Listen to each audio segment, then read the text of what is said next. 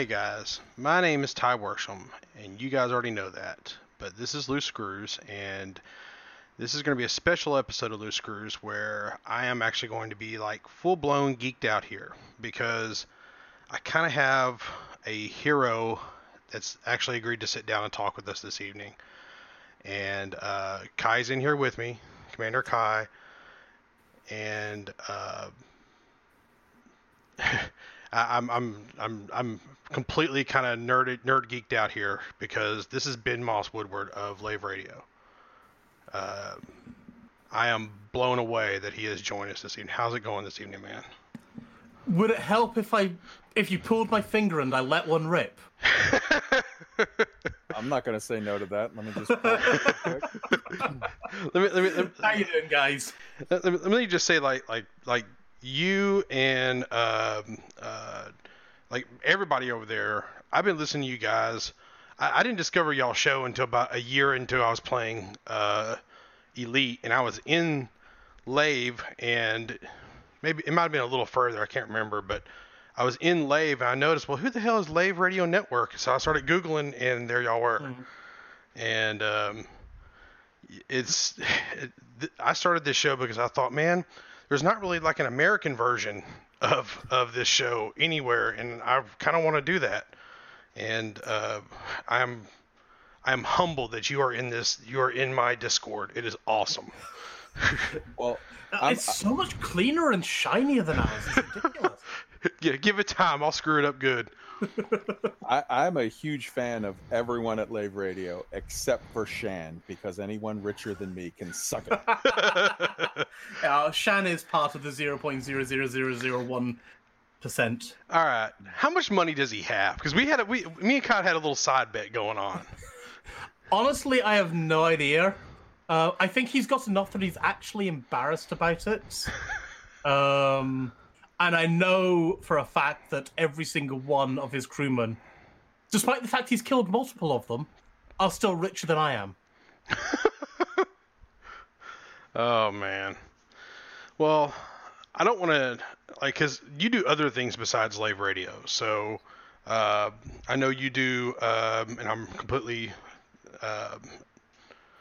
blanking over here, so help me out, Kai. So let me jump in here. First off, I'm a huge fan of yours from Lave Radio. Yep. But I also love when I pick out your voice in either Beyond Dockers, where you played Jax Off a lot, the erstwhile customs guy / professional. I'm a docker. Well, yeah, but you search. You guys check all the people. Check all the people coming in, and you spend three quarters. You spend 3/4 of your time trying to get into the pants of May Swallows. Only if I'm very lucky. Well, the only time you've gotten lucky was with her husband. That's not quite the only time Jack's gotten lucky. He did get lucky with Finn as well, I think. That is also disturbingly true. So you're 2 for 2. You're 2 for 2 in the man love department at the moment. Well, I think it's one of the best things about the Elite universe is, and this is a serious thing that Simon Winard's done in his portrayal is, gender's a fluid thing. Who cares? Yeah, whatever. So number one, I'm a huge fan of seeing you there. And secondly, I'm a huge fan whenever I've heard your voice on multiple episodes playing different roles on Sagittarius Eye. I've heard you now, and I know that you are one of the editors. Also, over in Sagai, I'm the podcast manager over there. So basically, I'm herding the cats of all the voice recording, and when that was it's so much better now that we've caught up. But when we were doing all the backlog, it was almost a year. It felt like a year, maybe sort of 9 months, something like that. Of every single week, it was like it was just like bang, bang, bang, bang, bang, because we had to get an episode out every week just to catch up. Wow. And it was relentless, and it's just like I was always working about 3 weeks, 4 weeks ahead of schedule. So it's like about 3 weeks ahead of time, it's sort of a case of get all the voice actors and figure out who's going to be about. Then we've got to assign all the parts. Then we've got to go off and actually what I call scriptify the stories, because there's some things which work brilliantly in a magazine, but a list of figures, for example, is kind of shit when it's being read out as an audio form. So either we change that content or we manipulate it in some way so it's better for audio consumption. So that had to go off and get done. Then obviously assigning everybody, then herding everybody to actually go out and do the recordings, then editing the recordings, which was about a 2-week period, and then of course finally getting it out on the Thursdays of the month on the Thursday. It was relentless for a long period of time, but we got there, and we're now down to a quarterly thing. Thank God. It's like all the voice actors like, shit, I can actually breathe and I can do other things again. Yeah. You know, I actually, so I'm going to kind of show my ignorance here. I didn't know about Dockers until like a week ago, so I'm playing catch up on that. Yeah, word of warning, do not listen to Dockers while driving or operating heavy machinery. That's like the only time I listen to podcasts is when I'm driving, because I have an hour commute. So, I have not listened to Sagittarius Eye, mostly because I read Sagittarius Eye, and fair enough. There's something about having it, because I read it on the pot, man. There's just something about being able to read it on the pot that's like more like. I'm an old school D&D. Yeah, like I'm an old school D&D guy. Like I like paper and stuff like that. So I will actually print the shit out, you know? Literally. If we're talking about that. So confession time. Back when I was 15 and, well, I don't know, how old would it have been? 12 to 15 or something like that. My family, we just kept Garfield and Farside books in the can. And I would just sit in there for hours on end, just reading. So there's two things that suddenly occur to me. Yep. The first is that I never, ever want to ask to borrow Ty's iPad. And the second is to give a big welcome to Dravenos, who was able to pop in. I guess. Hey! That's what I get for not watching Discord, man. I'm like super excited to be able to talk to Ada Levice. I love you, dude. Hey, Dravenos, how's it going, man? Just removing your bio waste, you know. Yeah. You gotta shovel that shit.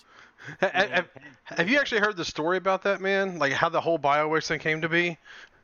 No, I haven't. Like, I literally just hopped in here and it was just like, oh my god, like I'm still hopping in during the recording. I didn't think this would still be going on right now. I thought you guys were doing this earlier in the day. We were just over there, happened to be in Lave doing something else, and we hopped over to the Sidewinder bar, and I can't remember, like, at some point, Dravenos says to me, hey, I'm going to take some bio waste out of here or something like that. And I was like, okay. And then next thing we know, we're hauling all this bio waste just for fun. I think bio waste is actually one of the more profitable things I I've bought made. a Type 10 or Type 9 to do this. That's what it was, yeah. And then, like, all of you, like, the Lave guys are just messaging me like, hey, you're removing all of our bio waste. We got some more because of Ada Levice. Produce some more on the show. If you're delivering bio waste, though, you've got to transfer it from Lave over to Slough Orbital. So it's got to go to Slough. So that it'll be radioactive? Or Taken Surfy will do it. I will do it. So, that's where the bio waste needs to go. Just don't go and tell Kate. Oh, don't zip. This is between me and you, sir. Yeah. Nobody else can. We're not. This is. Shh. You do realize that this is gonna go live, though. We can edit it, can't we? We can fix it in post. 100%. That's fine then. That's fine. But no, there's a little bit of a history delivering bio waste to Slough. Hop in here while we're interviewing you. Like, it's awesome. I get to, like, I didn't think I was gonna make this. Yeah. I wound up having a spot of real life because I think we were originally scheduled for 7. Yeah. And 7 o'clock I was going to be basically in the middle of seeing a film with one of my flatmates. So I was like, "Hey guys, do you mind if we either do it early?" But Ty was still in bed. Sorry about that. So it was like, "Okay, well, let's go later then." And I'll just give us juicy details. What are you going to see? I went to see 1917 and Bad Boys. Nice. So How was the film, if you don't mind me asking? 1917. They were both good films, but obviously in very different ways. Mm-hmm. I saw 1917 after Bad Boys, so it's like it's a very somber, very serious, very good film, but not fun. Well, I think I was more concerned with the answer of Bad Boys, just because I'm pretty sure all of us in here follow that. So yeah, well, Bad Boys is just a fun film. Good. It's like explosions and guns and Will Smith being Will Smith. It's well, awesome stuff, dude. Welcome to Earth. So, just real quick, sorry, getting back to the Sagittarius Eye. I mean, I fell in love with the show. The fact that you guys do such different and varied pieces, but all like in the role play, sort of in the world of the actual, it exists within the world of Elite Dangerous, and yet you have ship builds from the Fat Bottom Girl, ship build for that hauler that blows away race ships to doing the speed bowling. Yeah, and then and the ship or the piece that you guys did on the frogs, or the piece that you did. That was a fun one to record. My personal all-time favorite is the series that you guys had on the abandoned INRA bases. I think the abandoned INRA bases and that whole thing where it very clearly leads you to put the pieces together and say, like, there is a human AI somewhere roaming around that was created by these guys and like is still unaccounted for in the lore, in the story. Yes. I find to be amazing. What's it like sort of creating something that is so varied, like Lave Radio or Loose Screws? It's a talk show. We sit around, we shoot the shit over what happened through the week. That is, you're telling very, very sort of detailed, crafted stories that are scripted and have like a beginning, a middle, and an end. What's it like doing something like that that's so different?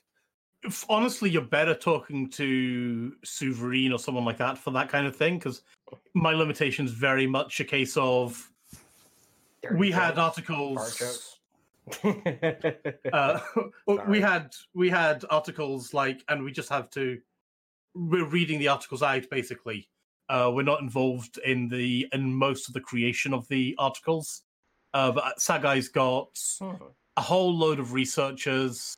I know, there was like pages upon pages of potential story ideas, which then go off and get assigned out and get turned into articles, and then obviously are all made in universe. But I wasn't involved in any of that side of things. Okay. Well, from the side that you are involved with, what's the difference between, say, a Lave Radio project and the things that are involved with that, to a Sagai project, to a Dockers project, which is crass and humorous and just silliness? I miss doing Dockers so much sometimes. Well, I was gonna ask as a follow-up too, like, is it kind of like one of those things where it's like a D&D session, because it sounds like you're doing like kind of like a role play thing. Mm-hmm. So, right, Lave Radio is obviously, basically throughout the week we try and build up a document of all the news and happenings, both from Frontier and in the community. And obviously sometimes we'll get messages from the community saying, hey guys, we're doing this. Other times we've got to just go off and dig it out and we find out about it. And we'll turn a story we'll turn that into 2 hours of content. Now, obviously, we usually, but not always, chuck in some kind of main topic, which can maybe be some kind of speculation or. Speculations was always such a fun one, because we can just go wild but it might be interviewing people. It might be talking about the patch notes in a whole lot of detail. It might be moaning about CQC or whatever. It could be anything, basically. And that's obviously it's a live weekly show. And we can get into more about the history of Lave in a bit. Sagai is obviously a case of we're reading out all the articles are made on a monthly basis. And we basically, after about 2 years or something like that, after about 2 years of that, we basically, Souverine was like, we should do an audio version of this. And relatively, I basically got pulled in to be the manager of the podcast manager for it. So I was like herding all the voice actors and a couple of the journalists if we needed some things checked or getting some pronunciations. Although the official pronunciation guide from Sagai is pronounce it however the hell you want to and don't ask Souverine.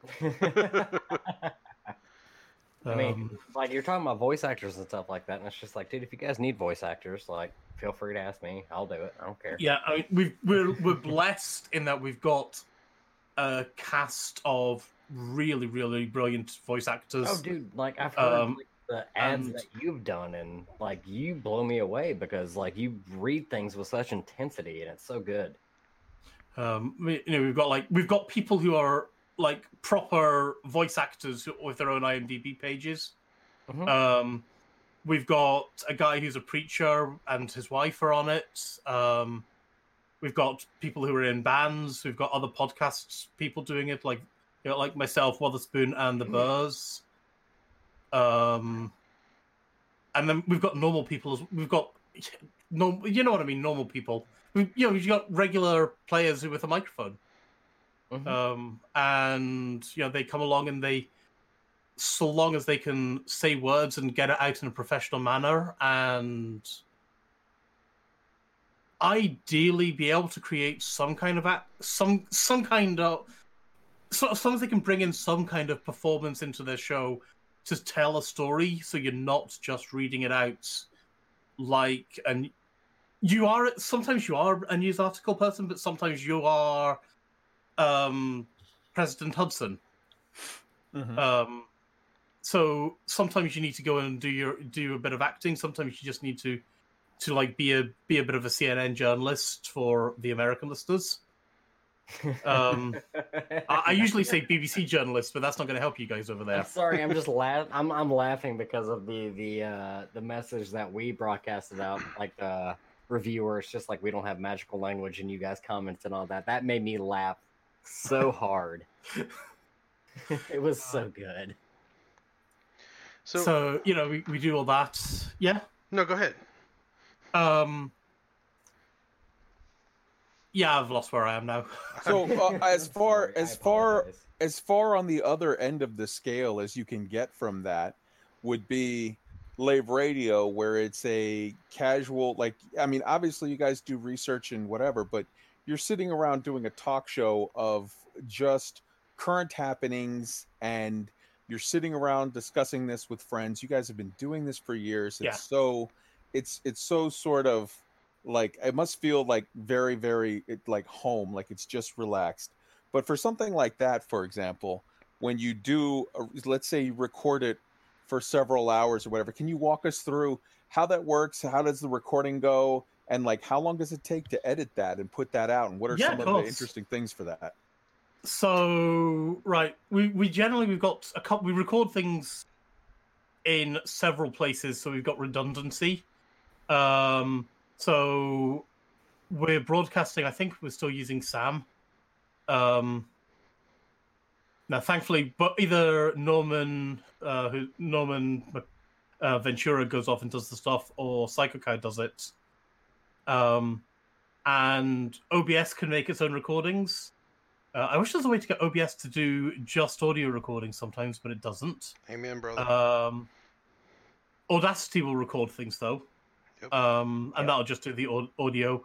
We also use a bot on the server called Craig, and that will basically record everyone in the Discord server to a project on the cloud, which you can then go off and download. and then we've also got a recording just tied into what goes out on the radio, basically. So we've got multiple backups because tech issues So it's like happen. layers upon layers upon layers in case something happens. Yeah, because when you guys will know, shit happens. Yep. And This is why we have a missing episode. so do we, but that's for completely different reasons. But that's the thing, is like there's multiple reasons why, things can happen and you miss something. Like, I assume when you say that we have one for different reasons, you're talking about that 1C episode? Well, no, there's okay, we've got a couple of missing episodes then, I guess. Okay. So Lave Radio had, I want to say there was 2 episode 1s. well, I mean, you guys have been doing it since like the beginning, so I imagine you have more than like 3 or 4 missing episodes. You guys have been doing this for years upon years. I don't actually think there's that many missing things apart from my deliberate choice, but there was a missing episode which was like the very, very first one, which is before my time, where basically the guy who said he was going to do it, another guy called Chris, not related to Chris Jarvis or Chris Forrester, another Chris, he was like, okay, let's go and do it, or do it. I was like, all right, and then like record, and he just froze. Now it's one of those things that makes me look at Ty and go, hey Ty, before I joined, how many missing episodes are there? Because I joined in on episode 3, Well, I mean, started this off with one of his friends and had a solo episode, and then somehow I got dragged along into this. well, let me just kind of tell you, like for me, being able to talk and record my voice, like I had to get to where I could listen to my own episodes because I hate the sound of my voice. Like I'm struggling with that still to this day, sir. So you're not Ditto. alone. Yeah. Ditto. What helped me was like I read that there's actually a psychological thing that if you actually like the sound of your voice, that's a pretty good sign you're a narcissist. No, yeah. Nobody likes the sound of their voice, I thought. Yeah, and apparently if you really like the sound of your voice, it could be the sign that you're a psychopath or a sociopath. Well, because okay, I'll put it to you this way: I've been a singer for 5 different bands, and like it's easier for me to listen to this podcast more than it ever was for me to listen to recordings of me singing. So, yeah, I'm sure your fans feel the same way. So, no, we don't have any fans because none of those ever got released because fucking drummers. So let me ask you this, because like I kind of want to know, like, I don't want to say the history of Lave Radio, but like. The thing I'm really wanting to know is that you guys went and you guys actually got to go visit Frontier, and I had heard some of us have, yeah. I had heard that you got to sit down with David Braben, and I want to hear the story. Oh God, this is gonna be good. I can't tell a lot of the story because it's technically under NDA. Okay. Well, let me ask you this then, and you can just say yes or no. Have you seen things that are not in the game yet? If he has, I don't think he's legally allowed to say. The fact that Kai is answering for him, here's what I'm gonna do. Here's what I'm gonna do. Okay, no, I think I can safely say I have seen some shit. Okay. And I can definitely say, I think it's safe to say now that we saw the the concept art for the burning stations. Okay. That's public now, I think. So yeah. Well, so no, exactly. I was gonna ask because like it sounds like you're dancing around this so much. Did you like what you see? Like that's a hell yes, yes. and Okay. Hell yes. okay, well then there we go. That's all we need to know. Like, so to save my good friend Edelweiss from legal fees, because I don't know if you know this, but British lawyers actually have to wear like that powdered wig, so they're very expensive. Yeah. To save Edelweiss from any of that, I'm going to change the subject away from anything that's going to get him in trouble and back to. So we were talking about how you record the episode. After you've recorded it, how do you guys edit it and break it down and whatnot? Okay, so after the editing, after the recording, then we've got Grant. To be honest, because this is something we were talking about earlier, is right how to. So usually timeliness is next to godliness or something like that. Oh, that's cleanliness. That's cleanliness. But yeah, it's good to be timely as well, isn't it? Timeliness, yeah, that counts too. Yeah. So Same let's rewind and say, Lave Radio these days is a live podcast, and a large part of the reason why it's a live podcast is that we would go off and we'd be shooting the shit for like 4 or 5 hours before we'd even remembered we needed to hit the record button.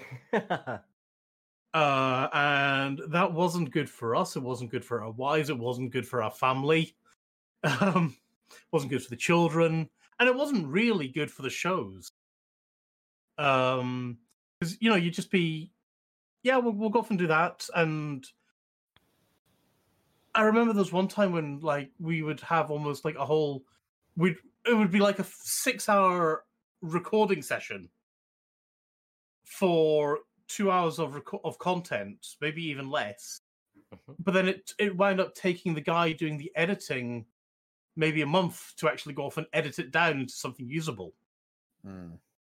And that's not sustainable. It takes the mickey out of the guy doing the editing. It takes the mickey out of the guys doing the recordings. It takes the mickey out of anyone who's actually got to try and interact with the people doing the recordings. So we had to go to we had to tighten things up a lot. And that's why we decided we're going to go off and, okay, we'll go live about 8:30, and we'll run for 2 hours. And so we'll finish about 10:30, and then we will aim to get the editing out and get the show out as quickly as possible. Now, 9 times out of 10, that means that Psycho Cow will literally just top and tail the episode, chuck in a fresh copy of like Galnet Audio, or Galnet News Digest, sorry, and the intro and outro music and the adverts. If he sees any blatantly obvious white space gaps, he'll get rid of them, but only if they're like 30 seconds of us saying nothing or something stupid like that. So Psycho Cow can get an edit out and up in under 20 minutes. Because, A, he's been doing it for years and he is that fast and good. But B, it's just better to get it out so he can, he's got a wife he's got to look after and all that kind of stuff. He's got real life. And obviously it's coming up midnight, so if you don't get it done then it ain't going to get done. Now, Norman takes a little bit more time, but Norman's a little bit less experienced. And I mean, you guys listen to it, because obviously I listen to it all live. You guys have listened to the podcast versions. I want to say that Norman certainly takes more time over the shows, and I'll let you guys decide whether the show's edited by Grant or edited by Norman make for a better listen. Because I'm not in a qualified position these days to actually go and say about that. If you one of those people, it's like when I listen to your podcast, I enjoy it for what it is. Like, you have really good conversations and you reveal a lot to the community, and then it's just like some of the ideas that, like, each of you has their own idea of how things should be going, and it kind of like it changes my thought process on it, and it's just like, well, I didn't see that from that way in that direction until like I've heard it, and then it's just like, huh, Yeah. But I don't know if anyone can actually tell the differences between Grant editing and Norman editing. I've done edits in the past. Jarvis obviously used to do a whole load of editing. Back in the earlier episodes. Alan did some editing, and Alan would take 6 months. Well, not quite that bad, but Alan could take months to do an edit because Alan is such a perfectionist. Well, Alan Stroud also, you're talking about Alan Stroud, yeah? So you're talking about the guy who, does radio plays with professional groups. So he's going That's Chris Jarvis who does that. doesn't Alan Stroud, wasn't he also, Alan Stroud wasn't he on Data Slate, and didn't he also do something with he does. Alan does Data Slate as well, or did Data Slate, because he's an author and he likes all the books and things. and wasn't Alan part of Escape Velocity and all? That's all Jarvis doing all the editing work for that and all the recording, and Alan may have been involved with some of the voice work for it. But I know a lot of the voice actors from Escape Velocity are actually people from Jarvis's acting group, and it's all Radio Theatre Workshop. Right on.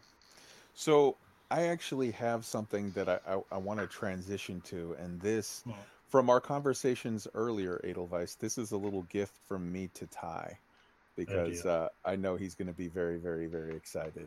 So, Ty, if you remember, not that long ago, we were having a discussion, and you had said, so Ty is a huge Raxla buff. He is a Raxla-phile, if you will. And we were discussing the fact that Ty had said that he had seen somewhere that, on the forums or whatever, it says in a couple of places people refer to this story of, oh yeah, Raxla was in a system that was visited by a commander once who honked and just left without like scanning or whatever. And I had sort of explained to Ty that, well, actually, I had recently seen a stream by Drew Wagar where he was researching this, and he had said that he had also heard the same story, that he had scanned everywhere. He had found absolutely nothing to confirm that ever happened, and therefore it's considered apocryphal by him. So I wanted to now give to Ty a little gift. Edelweiss, if you will, please. Our discussion from earlier. Okie dokie. So, I'll preface this by saying what you and I wound up into is that all of this is memory, and it could very well be a group memory affecting my real memory. Right. But I have a memory, and it might be a lot of bullshit memory, or it might just be completely made up, or it might be everyone just talking about it. But I would swear I remember a question being asked at the Kettering LaveCon to Mike Brooks, and Mike then basically said, the question was something like, tell us about Raxla or something. And Mike basically said, somebody's been there, but they didn't see the planet. They've been in the system, but they haven't been to Raxla. Okay.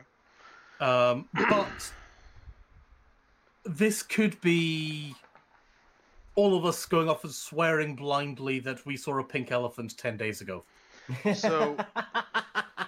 So I can tell you right now that did happen, but it's the phrasing of that. Well, I say it did happen. I haven't seen a video of it, but there is. Well, that's the thing. There weren't any videos and recordings from Kettering. Right. It was very much a case of, we had microphones, right, and we were basically amplifying the microphones out. We weren't recording anything. We weren't twitching anything. Right. And there's a lot of transcripts of the way he phrased it, but everyone I've read is worded a little bit different. Yeah. And at some point it kind of got amalgamated into this. Someone went in the system, honked, and left. And yeah. I don't think that's the case. I'm of the believer that Raxla is in the bubble, and that you remember how Voyager was before they put in the FSS, where you had to you had to fly so far and then turn. I think it's like that. I would not be surprised by that at all, that you have to find it. I suspect it wouldn't be... I suspect you got to be damn close to find Raxla.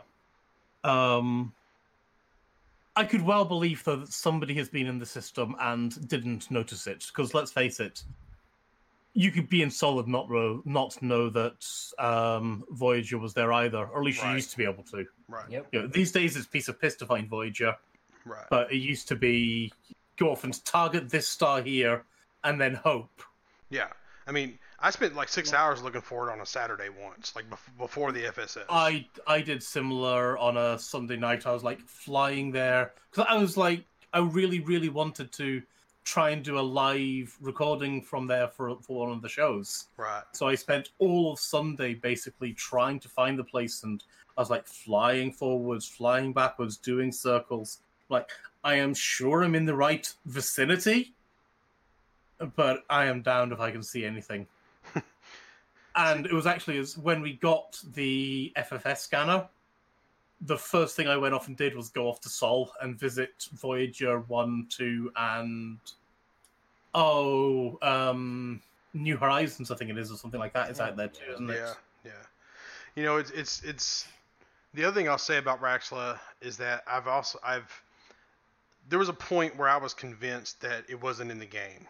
Even after, I can't remember who said it at Frontier right now, but even after the comment was said that it is definitely in the game and we're not giving away hints. Yeah. And too many of the devs have said it's definitely in game. Yeah. I'm of the mindset now that it's a situation where I feel like we got all the clues I feel like the clues are in the Dark Will novella. And I just don't know how to decipher it yet. And I think that I don't think the clues would be in the Dark Wheel novella. There really isn't a lot of clues about Raxxla in the novella. And technically a large part of it's not canon these days anyway. Yeah, I know. Well, they talk about like 16 different species or something in that thing, so. Yeah, and I mean it's like the question I ask at every LaveCon is, can we please get the Tianila graveyard? Yeah. And that's lifted straight out of the novella. Yeah. And every year, when Mike Brooks was working on Elite Dangerous, he would just keep saying soon. And I think last year Will just said nope. Yeah. No, please, you got no excuses. We need. I want it in there so much. Does Don't take that out of context. No. Does it? So there's been a couple of things that have kind of disappeared. That it seemed like they've disappeared from Frontier's radar. And just off the top of my head, it's like Earth's moon was supposed to be custom made, and they said it's going to be coming soon. That's not. It doesn't seem like it's on the radar. Ice planets seemed like it was. I mean, we actually saw some. We saw the art. we saw the concept art at LaveCon 2018. I thought it was 17. Was it 18? I think it's LaveCon 2018. I think it was. Yeah. We saw the ice planet art. Let me just go and can't click on anything. LaveCon 2018. Well, Let me see if I can find anything. I guess my question to that is like, do you think that do you think Frontier's kind of I don't think they've forgotten about it, but do you think it's a situation where they had to table those things because they are so focused on the 2020 update? Or do you think they might be in the 2020 update? I definitely think that the Ice Planet stuff will be involved in the 2020 update, yes. Yeah. Raxxla, I suspect, might have been... It might have been, a bit like... So, the ship that was mentioned in one of Drew's books, and I think originally it was found and it was just like an anaconda or something like that, with a recording, and then that got then turned into a megaship, didn't it? Yeah, the Zarathra or whatever, the Zara, something like that. Yeah. Zurara, the Zurara. In the book, it's a clipper, isn't it? It's a panther clipper, isn't it? It's been minutes since I read that book, so. Yeah, it's been a while for me as well. Anyway, that book was apparently it was always there, but then it got upgraded. Okay. While we're talking of things that have been moved back or off the radar, the Panther Clipper. Yeah. Yeah. Well, you are aware, obviously, that every time the gets mentioned, it gets rolled back. Yeah. Panther Clipper, Panther Clipper, Panther Clipper. And I'm not even sure where that ship even fits in the whole. It doesn't. Yeah, That's the problem. It doesn't fit in the scheme of anything. Like even the concept art doesn't feel like it fits in anything. Yeah, maybe. I mean, okay, we can lead into this. Why not? You know how we've got fleet carriers coming up and things like that, and Right. I think it's fairly safe to say I've never really been a fan of fleet carriers as an idea. Right. And that goes back to our initial discussion at FX17. I couldn't see a point of a wing fleet carrier because it always felt to me like, hey, well, I can have a portable station. What's the fucking point of that then? Yeah. It's like, okay, I can have my own station equivalent parked 5 light seconds away from Lave. Well, that's kind of useless. Yep. Or I can have my own station coming out with me to the black. But that really takes away so much of the fun, I think, of the black, because half the fun is you're out at Beagle Point or wherever you are, and you are 60-odd thousand light years away from a safe home. And even now, now that we've got the base at Explorers Anchorage, it's like you're always going to be half a galaxy away from something at least. Yeah. And usually you'll be a lot closer. And getting back and forth to Colonia now is casual almost. You can do it in an hour and a half now. Well, yeah, some people can. I mean, Yeah. wasn't there wasn't there a professor or commander something. who got to Sagae without a working oxygen tank or something like that? Something like that, yeah. Because Because I think he had to refuel his tank like twice or something. But yeah, yeah. but he's just like buckyballing it to Sagae at crazy stuff, neutron jumping it, I guess, Yeah. and got there ridiculously fast and got there before his air ran out. And it's just like, it's almost a shame how small the galaxy can become. I remember, so I was involved in the original Jaunt to Jax back before Colonia was Colonia. Right. That was my very first expedition. And I was in an Anaconda. I was carrying, I had like a full load of stuff to haul to Jack Station to help repair it. Right. But I think my jump range was something like 13 light years. Yeah, I made the trip out there too, but I didn't do a full load because I was trying to keep around 30, 35 light years in my Anaconda. Yeah. I definitely hear what you're saying. The galaxy feels smaller, Mm-hmm. but it's still the freaking galaxy. Like, Oh, gotcha. yeah, like the thought has crossed my mind because kind of swinging back around to Raxler real quick. The whole Omvalam device or whatever it's called that's supposedly on the planet. I've had this running theory in my brain that if we can find that, that's going to open up a portal to the Andromeda Galaxy. Because there's no way. I know. There's no way to leave the galaxy. So, I mean, you could theoretically go there and FSD all the way there, I guess. But, I mean, maybe not in the game, but Yeah, from the I don't lore of know. the game, Oh, I mean, I know in game, for example, you can't get to the Magellan Clouds, which Right. so there are stars which we have plotted that you can't jump to. Yeah. Right. There's one down the Formidon Rift that if you go in it, you can't go out. Like You can't get out. Yeah, you can neutron jump in, but you cannot get out. Yeah.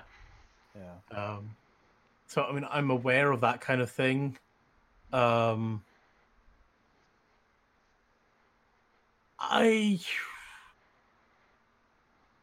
It's almost a question I'd like to ask someone like Neil deGrasse Tyson or whatever, is like, in the space between galaxies, are there any rogue stars between us and Andromeda, say?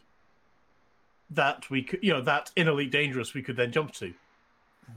I don't know how empty the Interstellar Void is. I don't think that so first off, we have a limited ability to gather that data right now, but as far I believe that right now it is hypothesized that there is nothing in that space, which makes it difficult.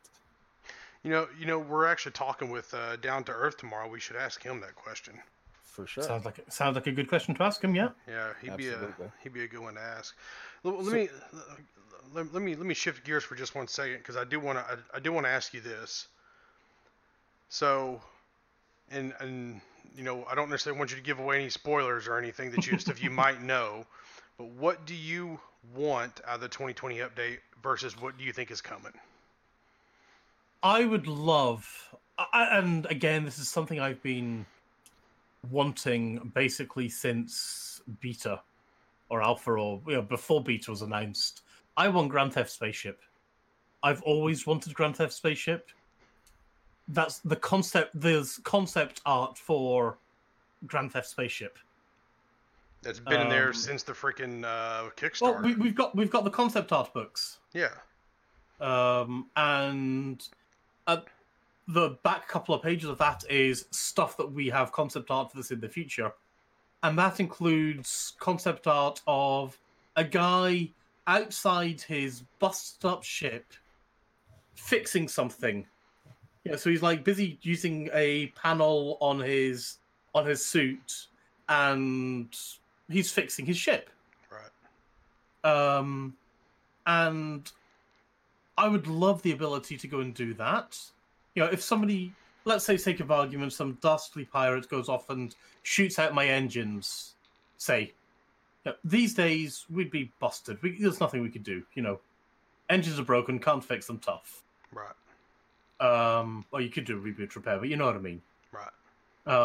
I would love it if you could go outside your ship and if you had some materials in your infinite pocket that you see very everywhere. If you had the right materials for that, you could essentially do some kind of synthesis on the bits that needed fixing, which could patch it up to 1% or something like that, and be enough to get you home. That's something I would like, and I think that would be fun gameplay. Yeah. I love the idea. There's a game. I'm gonna have to look on Steam. I can't remember what it's called off the top of my head. There's a multiplayer game whose name I can't remember at the top of my head. And basically, it's a bit like Starfleet Command, but you're 5 guys running around a spaceship, and one of you's the pilot, one of you's the engineer. FTL. No, it's not FTL. No, he's talking about the one that they play at LaveCon. Oh, yeah. It's not Artemis. Artemis? No. It's not Okay. Artemis. Oh. Okay. I'm firing up Steam as we speak. It's not that. Is it Pulsar? I'm familiar with Pulsar. I'm not familiar with Pulsar is what I was trying to say. I didn't say it right. Is it Pulsar? I can't type. Come on. Bloody Family View on Steam. Not letting me do often see things. Yes, it's Pulsar Lost Colony. So Pulsar Lost Colony is a game where everything is done from your character's perspective, and you will walk up and you will then sit in the pilot's chair, or you will walk up and you'll be manning the guns or the engineering station, and some of it even involves having to run between different places to put things in. If you're the engineer, you're always having to run and collect heat like coolant pellets and put them into the machine to be able to cool your engines down and stuff. As well as having to do absolutely everything else as well. If you're the gunner, then you might have 2 or 3 different weapons, and again, you want the right weapon for the right situation. Sometimes you want to be in the top cannon, sometimes you want to be in the bottom cannon. and you're having to go off and you're doing that, but it's all from your perspective. And it's a hell of a lot of fun. Now, I don't want Elite to suddenly require us to be multi-crew on our ships, because that's never been what Elite is. Elite has always been one man, one ship kind of thing. Although technically Frontier, you did have crew, so hey. Or you had NPC crewmen who helped you out, and you could only fly a Panther Clipper if you had 4 or 5 crewmen or something, couldn't you? I never played. This is like my only Elite game I ever played is Elite Dangerous. Okay, well, I know Frontier definitely had to hire on crewmen, and we thought our commanders in our crew in Elite Dangerous were hit with an ugly stick. Mm-hmm. The guys from Frontier or Frontier First Encounters, they were hit with an ugly stick. Yeah, oh my god. It's scary so bad some of the photos were. Well, let me ask you this, because like, yeah. So you kind of bring up crew. Mm-hmm. Like, what I want them to do with crew, number one, I want the AFMU to disappear. Like, I don't want it to exist. And I want it to where you hire a crew, like an NPC crew, and they can repair your modules. And depending on their skills and abilities, and just happiness, for lack of a better term. No, I can get that. A happy crew's a more efficient crew. Yeah. Right. Like a good example, like say you recruit mostly a Federation kind of lined up crew, and you're doing a bunch of Empire stuff. Well, they're not real happy with you, so they're not going to repair your ship very well, or they could actually just abandon your ship. And I feel like mutiny and take over. Yeah. Can you imagine them mutinying? That'd be so awesome. So in that context, the proper term would be morale. Morale. Thank you. Yeah, I would love for them to do something like that, to where, or maybe they're like a lawful kind of crew, and you're doing a bunch of illegal stuff. Well, eventually they're not real happy with you, and stuff like that. I mean, I kind of feel like we already got the tech in the game right now. It just needs to be massaged a little bit to make it for crew, because passengers already do this to some degree. Yeah, I completely and utterly agree with you, and I would like take that and extend it. I want to see my pilots. I want to be able to go and visit them. I want to go, but equally, I'd love to be able to go off and visit my engineer down in his docking bay or down in his engine room. Mm-hmm. I'd love to be able to see my gunning officer sitting in one of the seats next to me.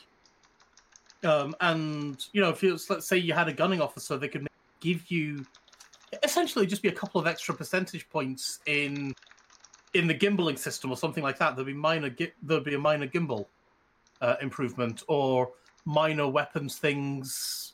Maybe go off and get rid of the AFMU, replace it with an actual engineer who runs around your ship fixing things, and you can help him. Yeah.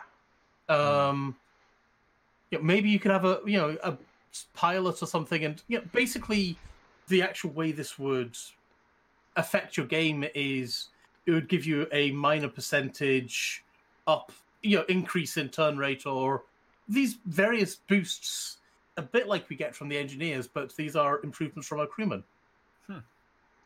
I'd love that, and get rid of.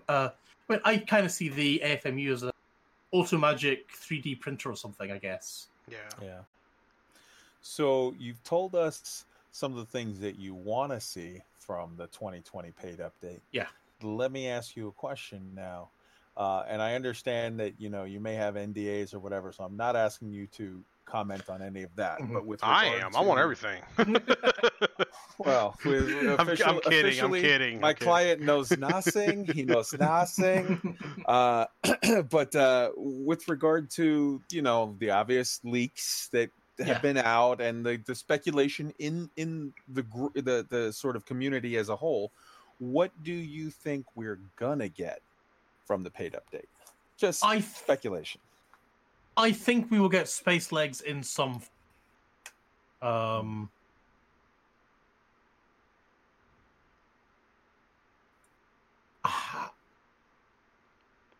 don't know what they'll actually give us. I don't like saying I have a minimum of things I would accept, because I don't technically.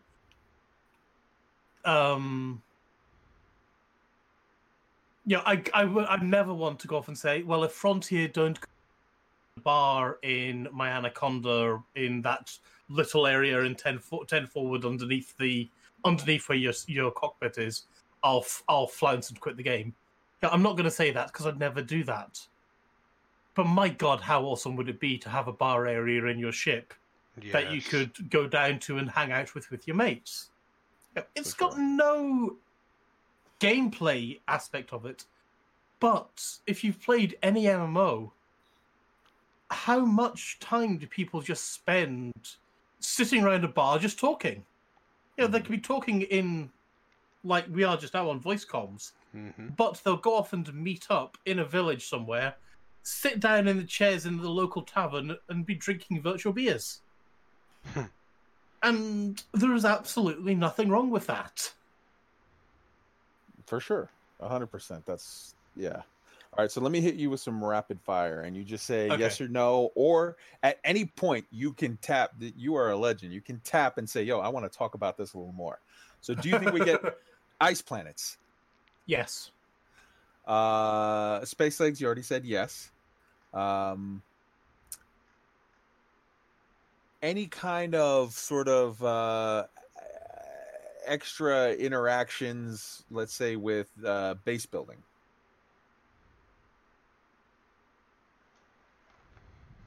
The rumors say yes, I hope not. Okay.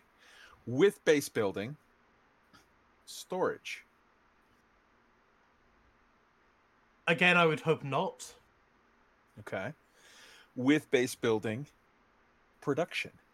Again, I would hope not. Okay. Now, so interestingly enough, we've heard a little string of "I hope nots." We're going to come back to that after the rapid fire because I definitely want that expanded upon. Okay, sort of first person. Oh, cringe! First person Fortnite with Thargoids. I really, really, really hope not. I really Thank hope you, not. Jesus. Thank you, Jesus. All right.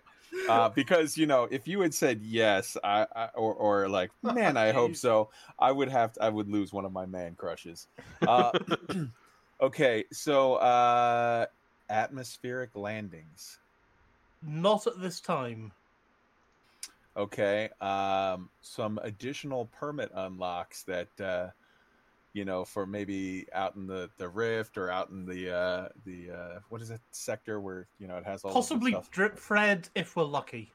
Okay. Additional SRVs that have additional utilities. I would love that. So, do I think it? Again, possibly Drip Fred, but Okay. maybe. I don't know. Okay. Gas mining. Not on. Gas mining where you go off and scoop Jupiter or something. Yeah. Yes. Gas giant mining. I would love that. So much of this depends on what they're going to do.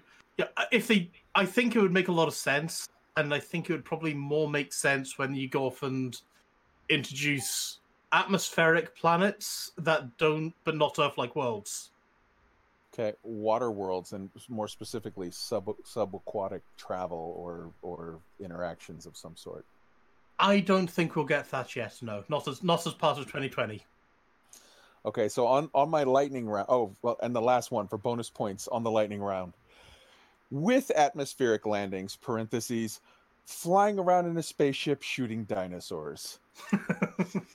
I don't think we'll get atmospheric planets as part of 20. Okay, so on the lightning rounds, you definitely had some feelings on the base buildings, and you definitely had some feelings on SRVs. Please expand, sir. Okay, so I think that I think that Frontier have got enough on their plate, just giving us some kind of first-person legs functionality with actual meaningful content. And we have got enough environments to play in without needing the extra headache of adding in atmospheric landings and additional worlds to land on. If you go off and just if Frontier give us just our spaceships are the size of the world's Stadiums. No, they're bigger than stadiums. They're like the size of office blocks. Yeah. Yeah, an Anaconda is like the size of an aircraft carrier, man. Yeah.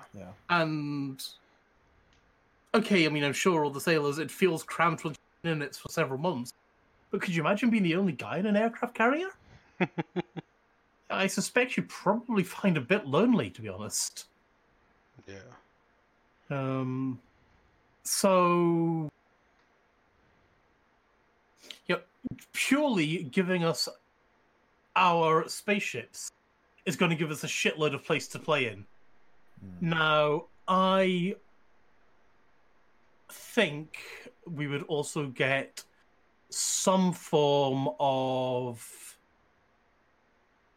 first-person, get out of your ship and walk on stations. What I would love for that to be would be for Frontier to procedurally generate the internals of space stations, and for us to have full navigation all around the place. But I don't think we'll get that. I don't know if we could ever get that. What Frontier could, on the other hand, quite easily do would be to essentially you get out of the dock, you get out and you walk into the docking bays of your you walk out of your ship, and you're in the docking bay that you see, and then you get into essentially an elevator, and it's a bit like Mass Effect or something like that, and you go to another part of the Citadel. So a load screen into a different. Essentially, you got a load screen into the bar area or the Zocal, whatever you want to call it. Sure. And another thing I think they could go off and do with that, and I think this would be a way for Frontier to print their own money, is also have a residential district. Yeah.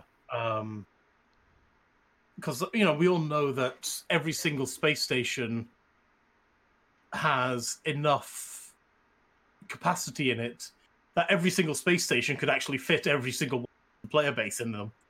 And so I don't see any reason why we can't go off and rent a bunk in whatever station you want, and that is your room. And then you go off and give Frontier some real world money, and you've got a room with whatever art. You want a room with pink fluffy hearts and things like that as your bedding.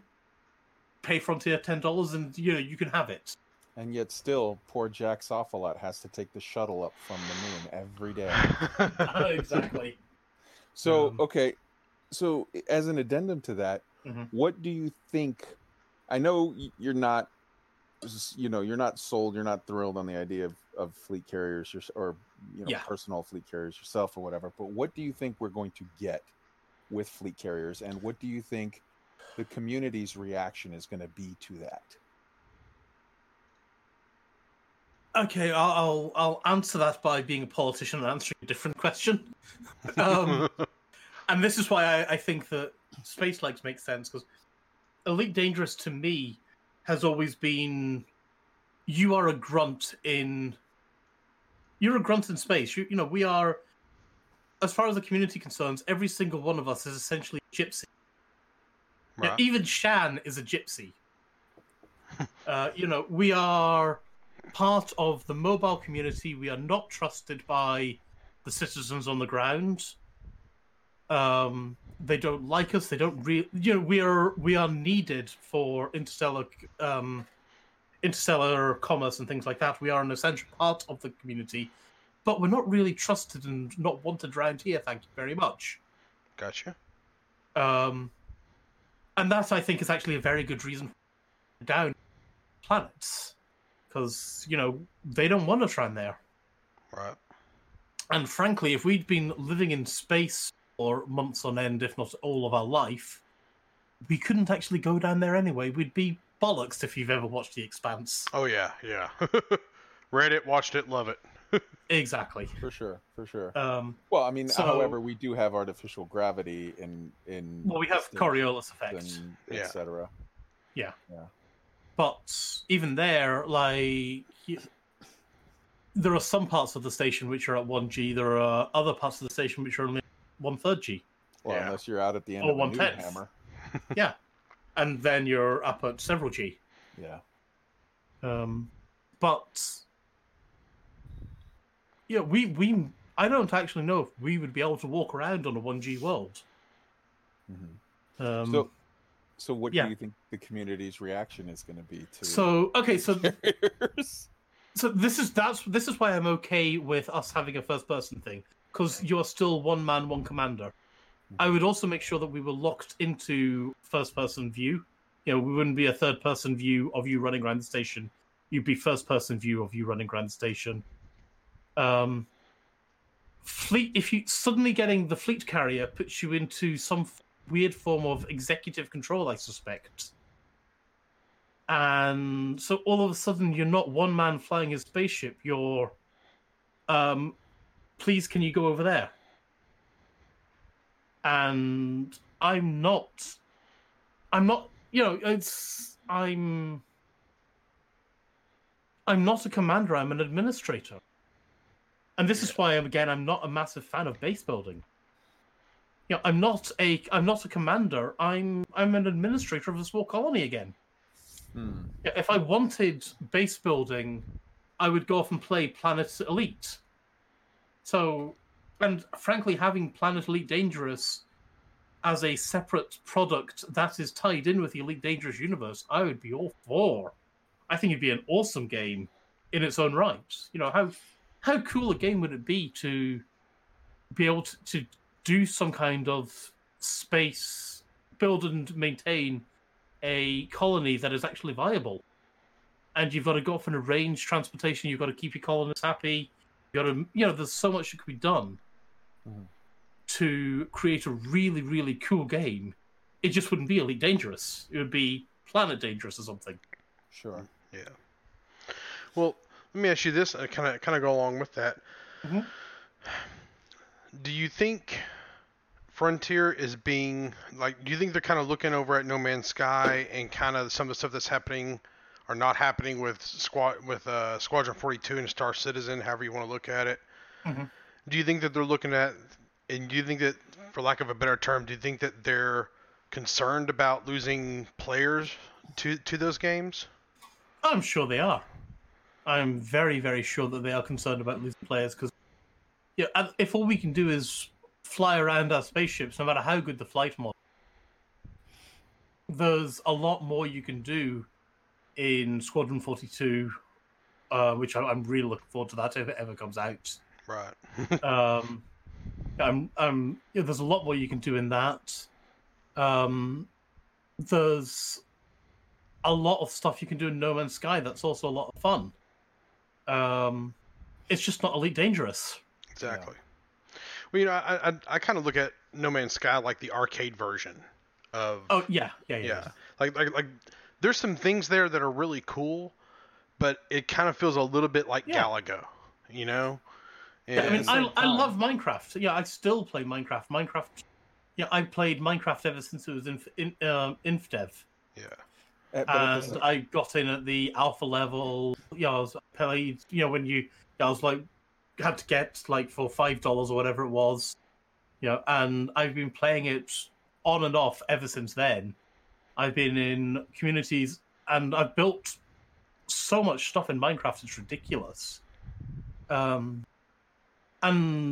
I like that kind of game, but it's that kind of game, and it's not fly around in spaceships. Exactly. So, it's not running around shooting things, it's building stuff.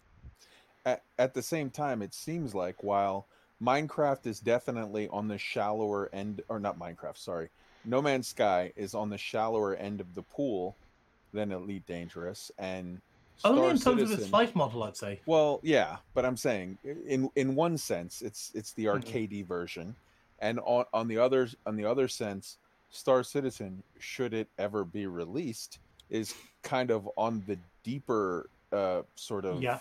scale. It does feel that between those two and multiple other projected 2020, releases, it does feel that sort of Elite is being wedged in, and that this could sort of be a very make or break year and paid expansion for Elite Dangerous, that at the end of this 2020 paid update, looking back on it several months later, we're going to have, to me, it feels like we're going to have some very good reason to either say, like, wow, this definitely locked it in, moved it forward, and we're on the rise. Or if it goes the other way, it could feel like, man, this is a rough situation to be in now. Completely and utterly agree. If we wind up getting, sake of argument, we wind up getting another CQC power play, if that's what we've got for 2020, then I think this time next year we'll hardly have anyone playing the game. See, the way I kind of look at it, I think that, and maybe I'm wrong about this because I'm not there, but I kind of feel like the higher ups, the investors at Frontier, have a number. I don't know what the number is. They have a number written down somewhere, and they're like, if we don't make this much profit off of this, then this game's going to maintenance mode. And I don't know what the number versus time. Maybe maintenance mode is not quite the right way to put it, but I think that we'll The definitely only see person who can actually do that is David Braben. He still owns too much of Frontier for anyone else, even Tencent, to, even if all the other investors got together and said, no, you're going to ditch Elite Dangerous, David still has enough of a controlling majority to say nope. See, I did not know that. That is really excellent to know. That gives me a lot of hope. I think so. Don't. After saying that, I was going to say don't quote me on that, but you know what I mean. No, he is still the majority stockholder. I'm pretty sure he's still the majority shareholder, but I would not want. So, but a subtle thing, and this may be a subtle thing, and I cannot make this clear enough. I am a huge fanboy of Frontier Development. I am a huge fan, and I love them very much. So I mean no disrespect. No, But I mean sorry. Sorry, just as a subtle sort of thing, if you look at the concept art, the company art, where they talk about their projects from, say, 2017, you would see where they would have it broken up into squares or whatever, and Elite Dangerous would be the number one spot. It would be the top left corner, where as native English speakers, your eye goes to the top left corner as panel 1, and then moves to panel 2, and then down to panel 3, down to the bottom left corner, and then moves over to the bottom right corner as panel 4. Yet when you looked at the art that was released in 2019, it's panel 1 is, I think, Planet Coaster, then there's Planet Zoo, and then there's the whatever, the dinosaur thing, the Jurassic thing, and then there's Elite in the panel 4 position. Yeah. Now, this may be, this is just, I'm looking at it and I'm saying, what does that say to me? Now, it may just be that they're saying, like, hey, well, that's a good question. Thank you for asking. Our corporate strategy is that we put out whatever had the most recent release date in that position, and then and come 2020 December, Elite's going to then rotate back up to the top left corner. Thank you for, in which case, I think that would be the case. In which case, fine. But it's just, I look at this, I look at some stuff, and I see this, and also let me roll this into a question, because as a fan of Elite and as a fan of Frontier Development, I, of course, go and look whenever there's a leak. So I'm guilty of this. I am part of the problem, because when there's a leak and someone says, we have information, I click and look. And yet, I feel that these people that are making these leaks, they are doing Frontier. I mean, they're doing great harm to Frontier. It puts them in a weird situation where if the leak is accurate, okay, and Frontier puts out something that is an amazing whatever, then they stole all of Frontier's pizzazz, and now it puts them in a weird situation where people go, yeah, I knew about that a year ago, so what? Yeah. If anything changes in the development cycle, or if anything has to be pushed back or moved or whatever, then people say, "Oh, you're giving us less than we thought," and then they're bummed. Or if something doesn't work and has to be retooled or in some way massaged again, "Oh, you're giving us less." So like they're in a no-win situation here, and I would like to hear in your words your thoughts on the leaks, the effect, and just how detrimental and unfair that is to them as a community, or to them as a company and us as a community. I'm 100% in agreement with you. I really don't like these leaks. I think they harm Frontier. I think the community. They, as you say, it's a lose-lose situation for Frontier. And yet, just like you, I will go and I will gobble these things up. What we won't go and do, and what we've not really done on Lave Radio, though, is talk very much about these leaks. We might have gone off and said a leak happened, but that is all. We've not gone off and released a 20-minute segment of the show talking about the leak and going on about it in general. Or at least we've certainly not been the people to break that news, even if we knew about it like hours before other broadcasters did know about it. A great example of that was so the big leak that happened last Easter. Yeah. This was when we had people at EGX, not EGX, sorry, at ECM. So Frontier were at Elite Community Meet, and they were all having fun with the community, blah, blah, blah. Then this leak happened. All of a sudden, all the CMs got a page, and they all had to run. And my God, I feel for those guys. Yeah. And of course, they couldn't make any comments about what was going on. But they all vanished, and I suspect these leaks really ruined ECM for those guys. I've been a big, so unfortunately on this show I've kind of embraced the leak. Now I didn't break it or anything, but I talked about it. So shame on me for that. But it was. We as content creators are in a real bind, because it's like, in some respects, it's in our remit to discuss it, and it's part of our duty almost to go off and report this information to the listeners. Yeah. But then you've also got a remit not to be a dick, and as you said, it's like Frontier in a lose-lose situation about this. What do you do? And it's a real problem for us as well as content creators. I think back to this year's BlizzCon, where I was watching that live, and like 10 minutes or maybe like 10 hours before, there's a leak, and literally everything is discussed, like in great detail. There's a few screenshots.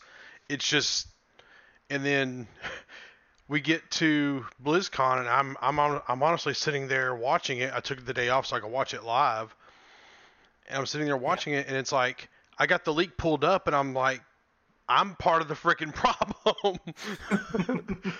I know I am. Happened with us at I think it was the ECM, not the LaveCon, when it's either this year's LaveCon or last year's LaveCon. I can't remember. Oh, LaveCon 2018 or 2019, I can't remember. When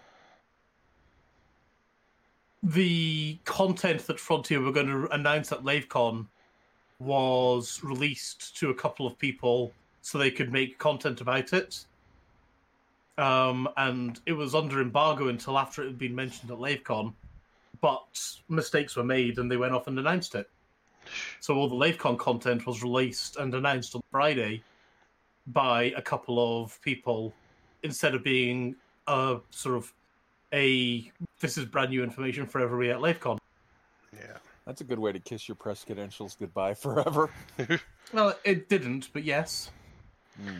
It's a weird situation because like on the one hand you want to be the first one to talk about it because you're trying to push the envelope, so to speak, but on the other hand you have to work with the people at that company and you don't want to be the dick, you know.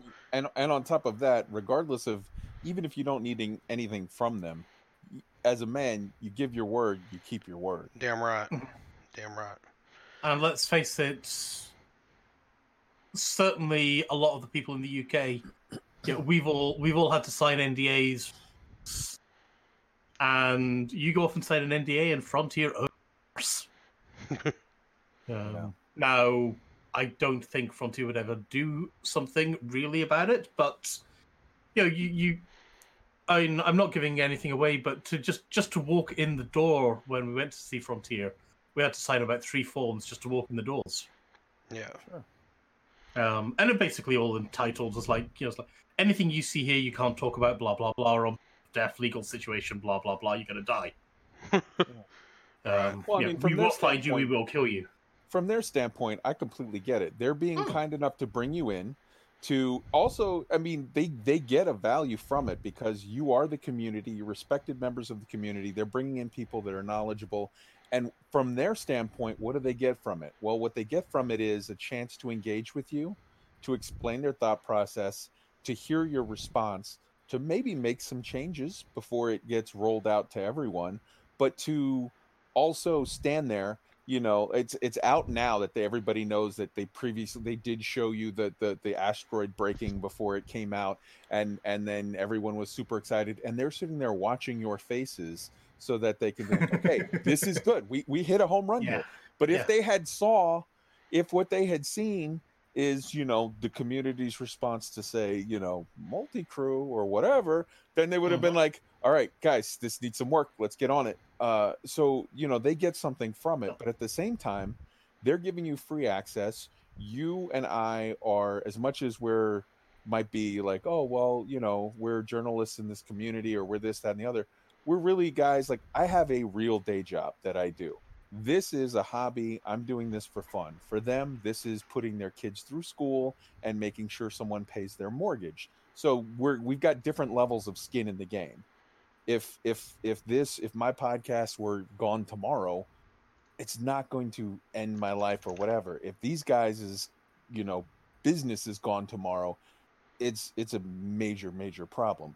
So I completely understand and respect the fact that they're saying, hey, look, we're going to need you to sign some stuff just so that, you handle this ethically and responsibly, because that you have some skin in the game too. So I get that 100%. Yeah. There's one other benefit that Frontier gets from inviting content creators to Frontier Towers to see stuff. And that is, I don't want to say anything as ethereal as goodwill, but can you imagine it if all the content creators got invited to Frontier Towers, say, and Frontier showed us some shit, and we then spend the next couple of months saying, I can't tell you what I've seen, but fuck me, it's awesome. Yeah, it builds hype. How much goodwill and how much hype would that make for Frontier? Yeah. On the other hand, if Frontier go off and show us something and we're like, yeah, that's kind of shit, then it maybe gives them time to fix it, maybe, or it just goes off and we've just killed the game we love. Yeah. So this just brought up a thought. Let me and this, just throw out a number. You don't have to justify it. You don't have to whatever. Just fleet carriers. How much are they going to cost? First thought in your head. Yeah. I think about $1 billion. Okay. And the reason why I think that is, I think $1 billion is a achievable amount for more or less anybody. I know some members of the show think that they could go off and charge $100 billion and we wouldn't notice it. But I think if they go off and Frontier have access to all the stats, and they can see how much spare cash floating. So if, loads and loads of people have got like 10 billion just sitting in their pocket doing nothing, sure, charge 10 billion. If, on the other hand, the average commander's only got like 100 million, maybe you only actually make them 500 million. So actually, sorry, go ahead. I genuinely don't think there's no point going off and spending all this time developing them if nobody can afford the damn things. So I actually have a tiny inside information on that, because I know someone who works at Inara, and I have been given two different numbers over the course of 6 months over what the average commander has in their bank, and currently it's sitting at like 600 mil. So just to clarify, this is the average member that reports to Inara. Right. So I don't know how you could really apply that, because I know the Inara players is probably like a third or less of the actual players in the community. Less, way I less. would think it's like 5%. Yeah, it probably is, but yeah. Yeah. But it's still a significant sample size. Yeah. And you have to think that it's probably, as a sample size, if you were to look at it, you would say this percentage of the population is more engaged or less engaged than the average member. I would say more engaged. Way more. Yeah. You're not going to go off and get EDMC and all that kind of malarkey if you're a hyper casual player. So if the average more involved member it has that amount, then you have to assume you can extrapolate with logic that the average member has a considerable amount less. Yeah.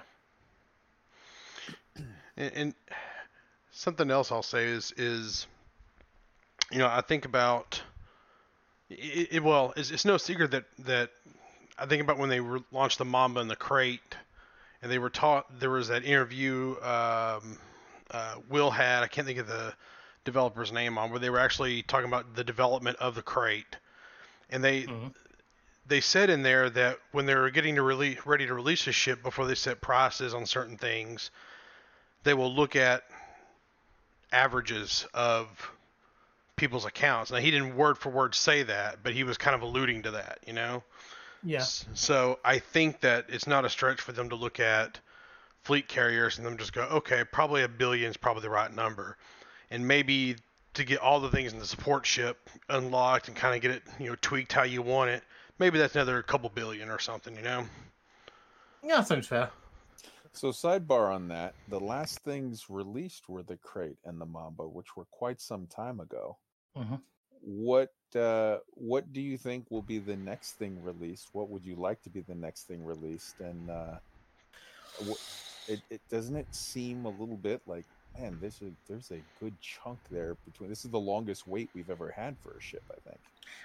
What I would like for Frontier to release next would actually be a collection of SRV. Yes. I don't think we have any massive need for more ships in the game. I have a thing that I would prefer instead of fleet carriers. I would rather, and there's a whole lot of balance issues. I know, but I would rather chuck the fleet carriers in the bin, and you can buy a Panther Clipper, a derated Panther Clipper or something like that for $1 billion. And that comes with a small shuttle which allows you to transfer about the same amount of stuff as an adder, but it doesn't have an FSD drive. So basically, the idea that I would have for it would be, here is a chuffing huge brick that you will park 10 kilometers away from a station, and then you'll essentially fly an adder to get your cargo off it. And potentially you could, this is something I'd love, would be, I want to be able to hire a fleet of adders to come and get my stuff, so that these adders could essentially do, like when the truckers or someone like that are loading mugs. You go off and get a whole lot of people buying mugs from the station, flying it out to the Anacondas, dropping the cargo, you scoop it up, blah, blah, blah. I'd love to be able to have a small docking bay, say, and you can temporarily maybe dock your own ship into it and unload your cargo, possibly, don't know. Or maybe you just have an adder without an FSD drive that you have to take back and forth. But it's still one man, one ship. It's not executive control over a mobile space station. Okay. And you then obviously it's a chuffing huge ship. You put whatever you want. If you want that ship to have a bunch of docking bays in it, then you can potentially load up maybe an Anaconda or 3 and carry them around.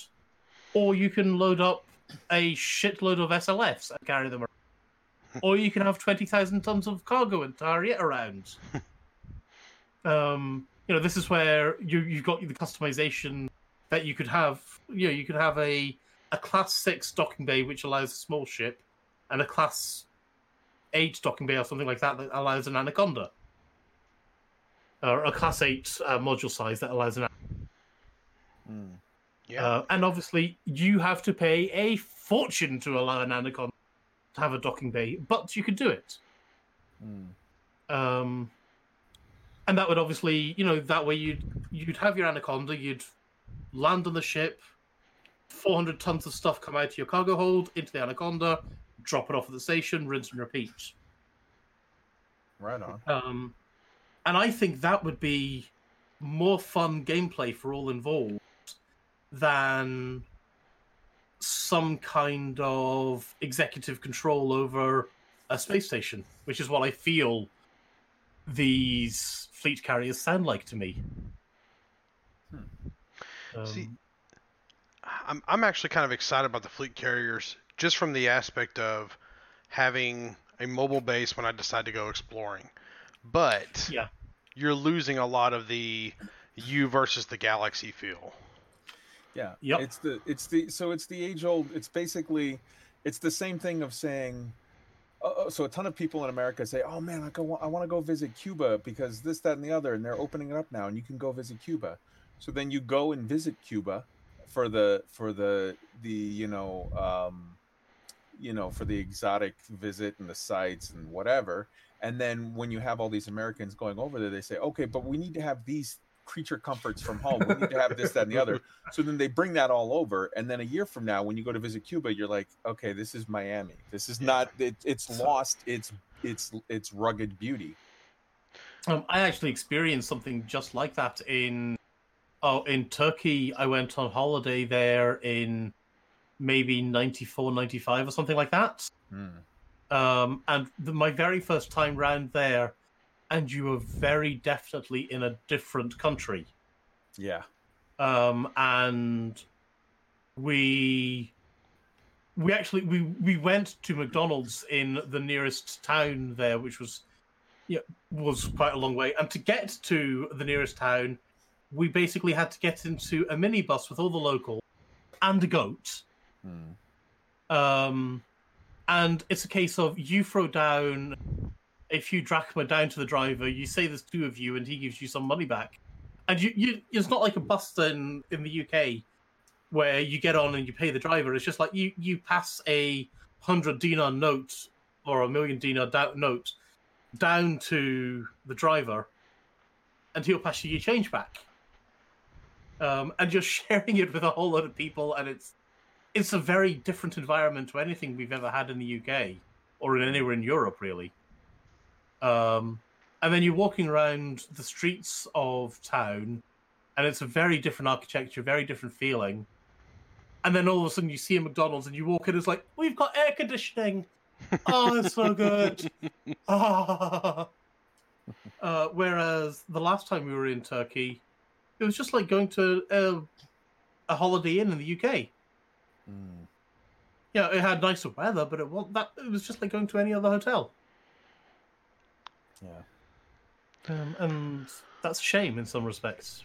You lose out on that that sort of frontier.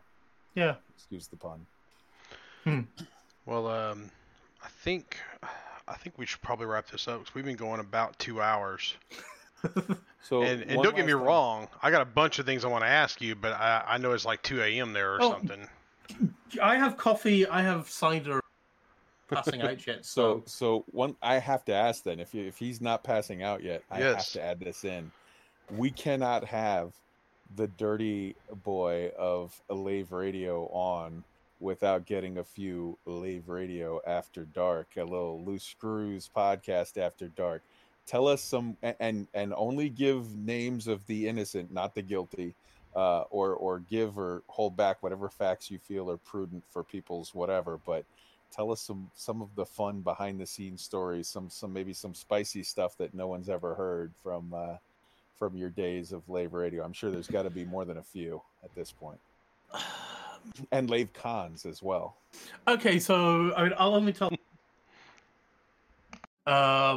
So the Frontier launch party was down in Cambridge, obviously, and I wound up sharing a room.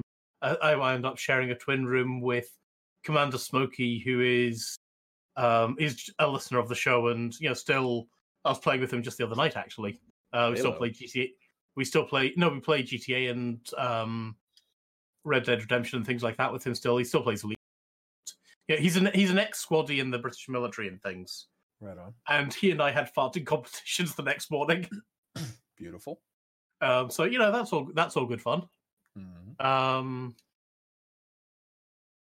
Also at Frontier Expo, we did a number of. There was a free bar at Frontier Expo, so a lot of members of the community came back to the hotel rather merry. And then we basically hit the bar in the hotel at about midnight local time, obviously. And we convinced them to stay open until we went to bed because we were drinking a shitload still. So, yeah, bless them. The barman was amazing and agreed to all this. The manager and the barman were just like raking in the money, and they were. I'm sure they were very, very happy with us. But bless him, the poor barman was probably expecting a nice, quiet night. It's 12 o'clock. Yeah, fine, whatever. And he wound up staying open till 4 or 5 later in the morning. But Go ahead. But somewhere in the middle of this, Fozza decided to, what's a good idea? We should get our recording stuff out and do some more audio recordings. So we had a whole load of audio recordings from people who were very, very drunk. And Jarvis, bless him, managed to edit everybody so that they didn't sound very, very drunk and that they sounded relatively sober and maybe even slightly intelligent. Wow, that's impressive. I'm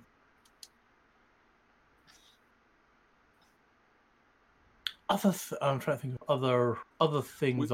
Was that story from the same year that apparently there was a wedding, and at some point they all got drunk, and the bride was wandering the halls drunk and naked, and someone had to help them? No. So this is from the Frontier launch party, from the Elite Dangerous launch party. Sorry. Okay. At LaveCon's first year in Sedgebrook Hall, which I think would be 2015-ish. I think we've been there for so many years now. It's quite scary and awesome. Anyway, the first year at Sedgebrook Hall Hotel, there was a wedding party that was there, as you said, and we also had a fight. So we had Dockers at midnight, and then we're all like all the audience basically file out and go into the bar, and the cast and crew of Dockers were hanging around the stage area and just getting things tidied up. And then all of a sudden, we start hearing a bit of a fraction from the bar. So we all dash out, and we've got several £1,000s worth of equipment in the room that we don't want to be ruined in a fight. So there's a fight basically between the the wedding party guests and members of the elite community all basically to break the fight up.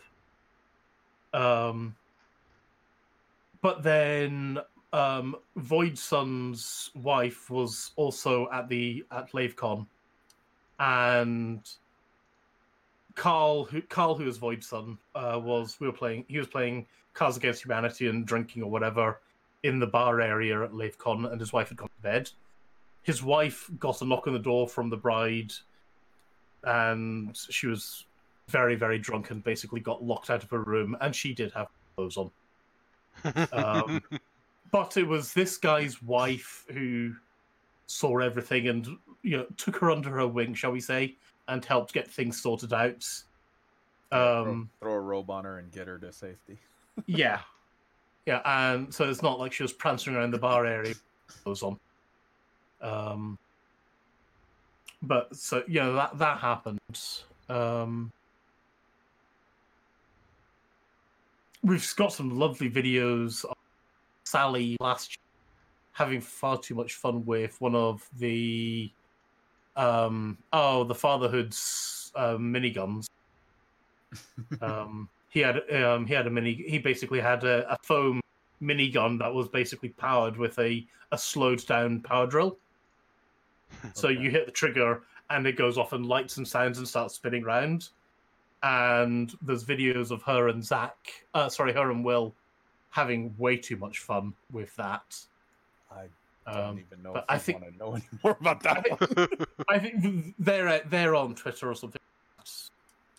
They're there for anyone to find. Oh well, then they're not what I was picturing. Then okay, No. never mind. Yeah, all right. There's no real juicy goss that I can share. Well, so we've been talking about a lot of LaveCons. I feel like this year's LaveCon, honestly, is going to be like just legendary. I feel like this is going to be a massive year for like. So I predict that we're going to get fleet carriers like a week or two before LaveCon, so that people can play with the fleet carriers, then come and talk about it and Gush whatever. about them. And then I predict that Frontier is going to drop like a brief teaser trailer for 2020 paid update at LaveCon. Have some of you guys over and do the same thing like they did with the mining, the core mining or whatever, and then drop the big the big full trailer for the 2020 paid update at what is it, Gamescom or whatever. So I think you guys are in for a massively good time this year. Tell us a little bit about this year's LaveCon. At the moment, we don't really know a hell of a lot about it. I mean, a lot of LaveCon isn't really organized until Frontier turn around and say, right, this is what we're going to do. And I mean, I don't think Karen actually got the information about last year's LaveCon until about 2 weeks or so before the event.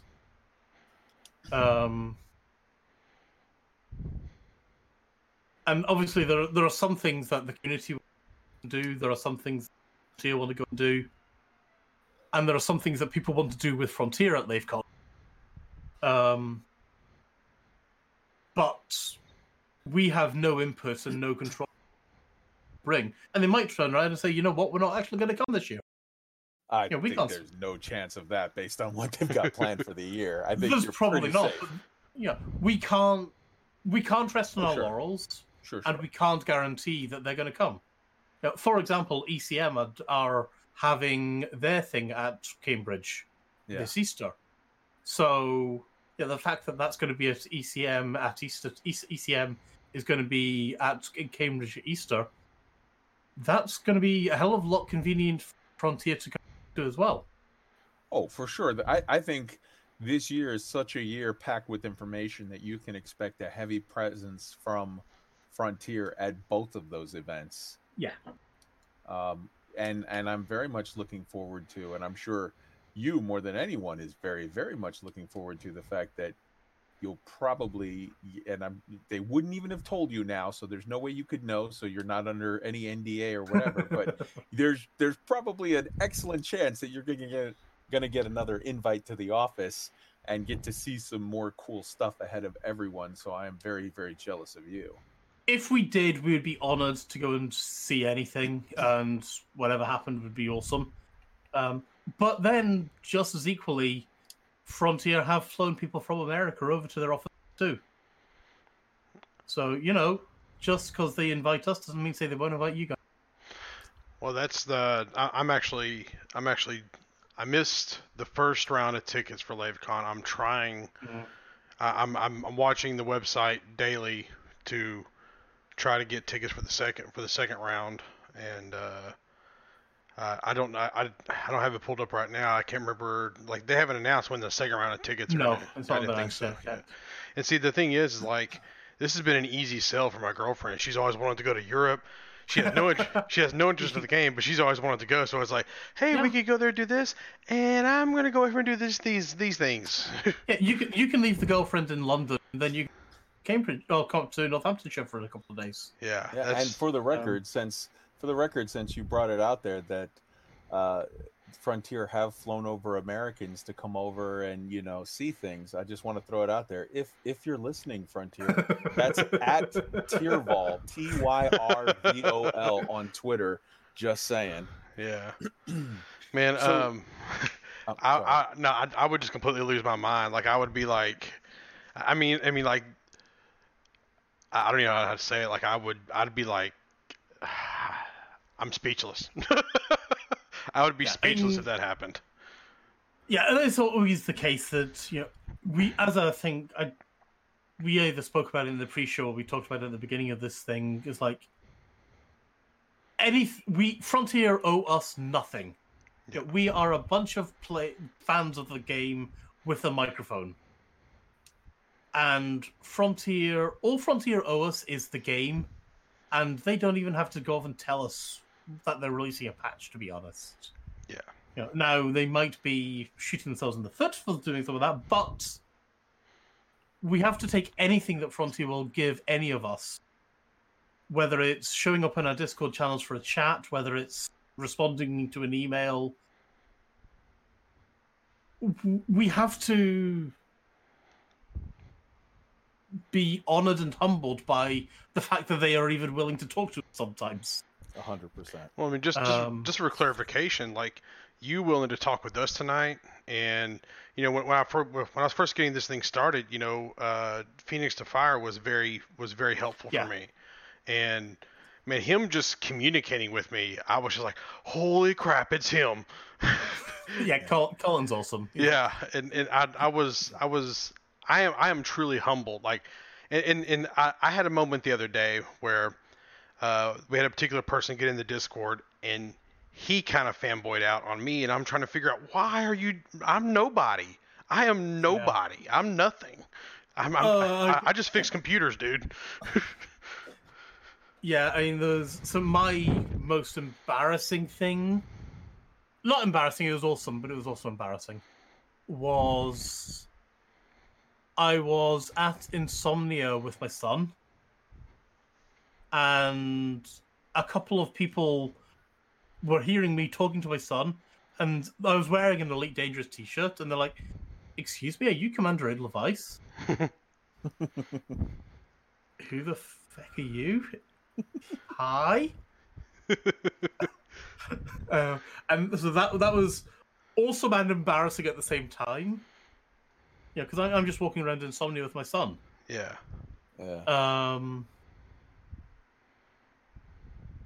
But then there's other times when, this is an event.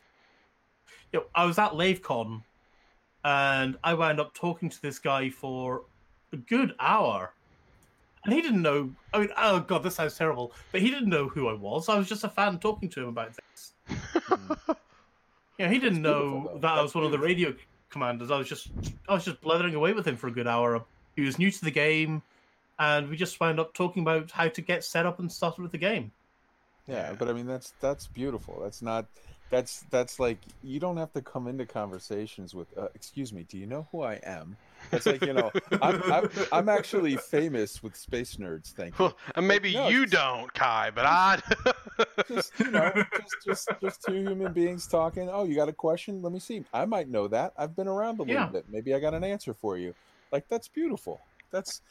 And speaking of knowing things and being around for a little bit or whatever, I think the key thing to me as far as all of this, I do not, honestly, I do not give two shits if people know my name or know my voice. No. I can't stand my voice. But to me, the biggest plus from all of this, I don't have a stream. I'm not trying to get rich. I'm not looking for whatever. To me, the most exciting part of all of this is access to the minds at Frontier and to the minds of the community of people that have interesting ideas and things to discuss about the game that I love. Yeah. So, as somebody who has the most access, you're on as far on the inside as you can get with Lave Radio. Let me ask you, how many interviews have you had, or chances have you had to talk to the legend, to David Braben, and At least get his name right. well, yeah. I'm tripping over my words here. I'm whatever, but I'm just literally picturing like, okay, like. So that's such a big thing. Me personally, I've spoken to David Braben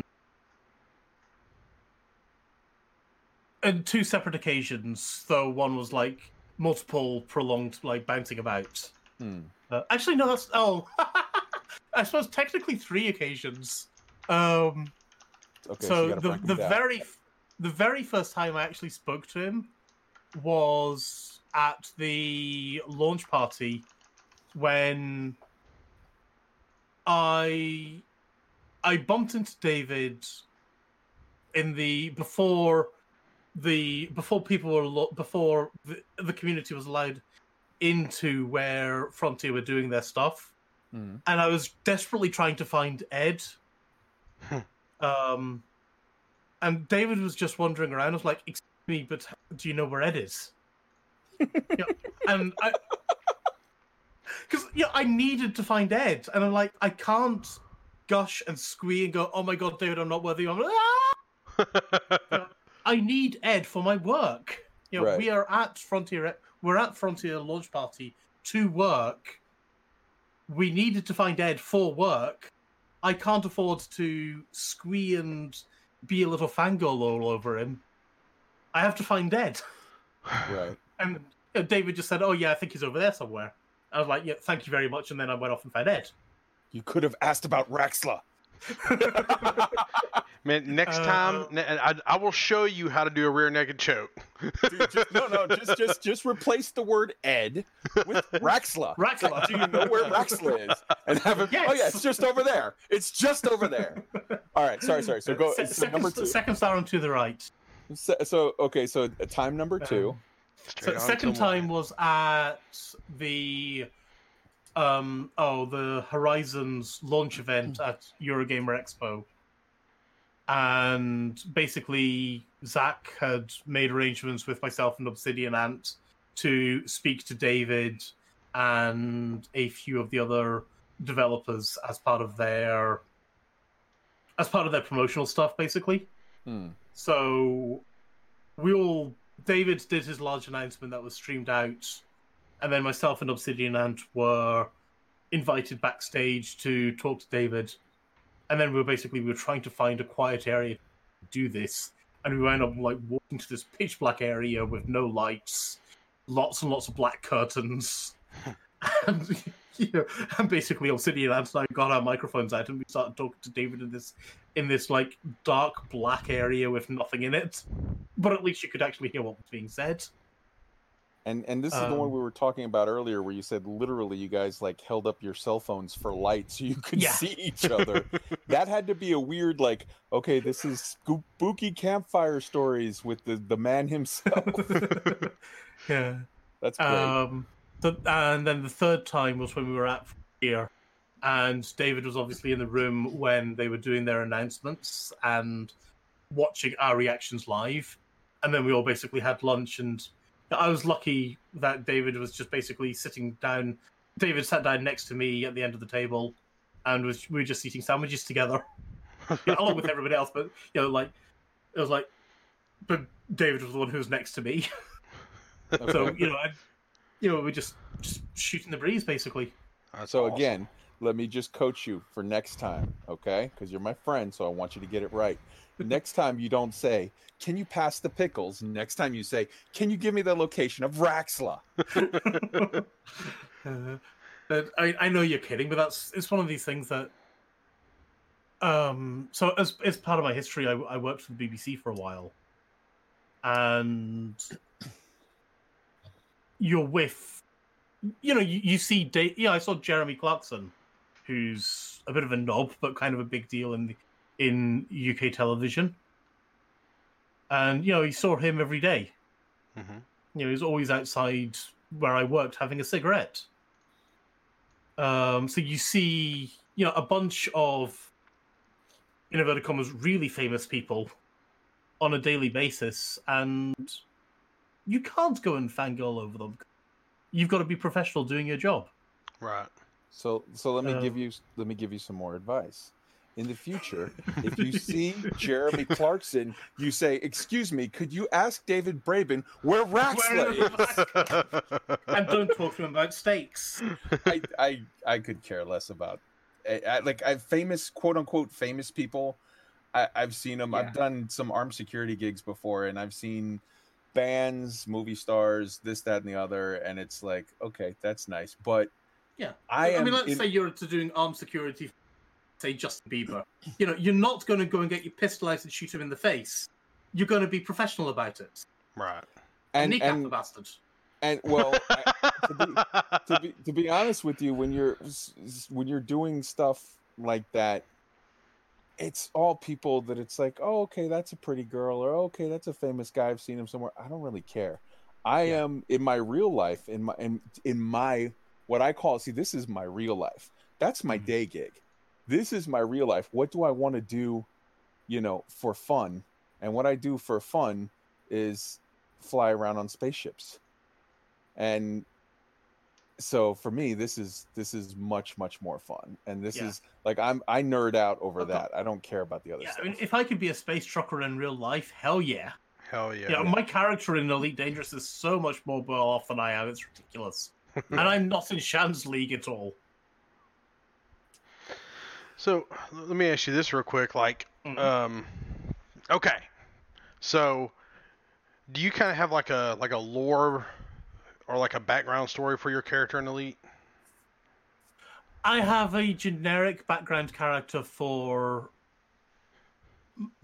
Aid Levice, and this is actually a character who I've maintained across various pen and paper RPGs and World of Warcraft and SWTOR and Elite Dangerous. It's sort of the same, but they're always the same.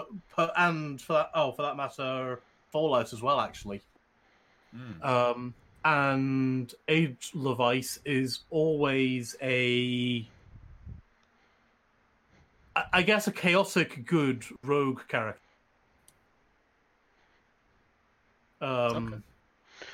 So in World of Warcraft, that's I was a night elf rogue who was deliberately a Thutbugly character.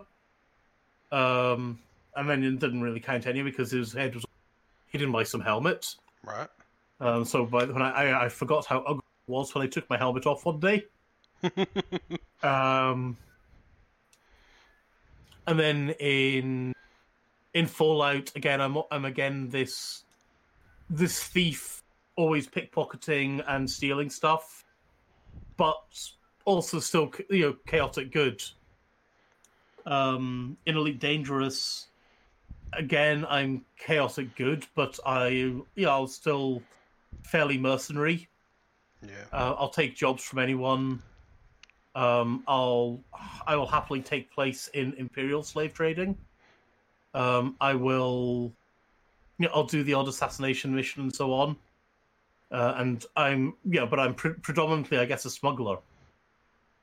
Or that's kind of how I see my character in Dangerous, predominantly smuggler. Yeah.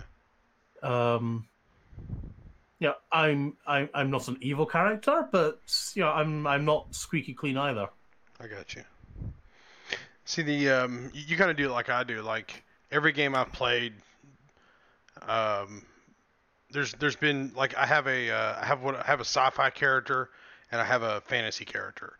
And if I'm playing a fantasy game, well, I'm playing the the little dwarf that I made that's kind of followed me around. If I'm playing a sci-fi character, then I made Tyrvol, and he's followed me around. And these two go all the way back to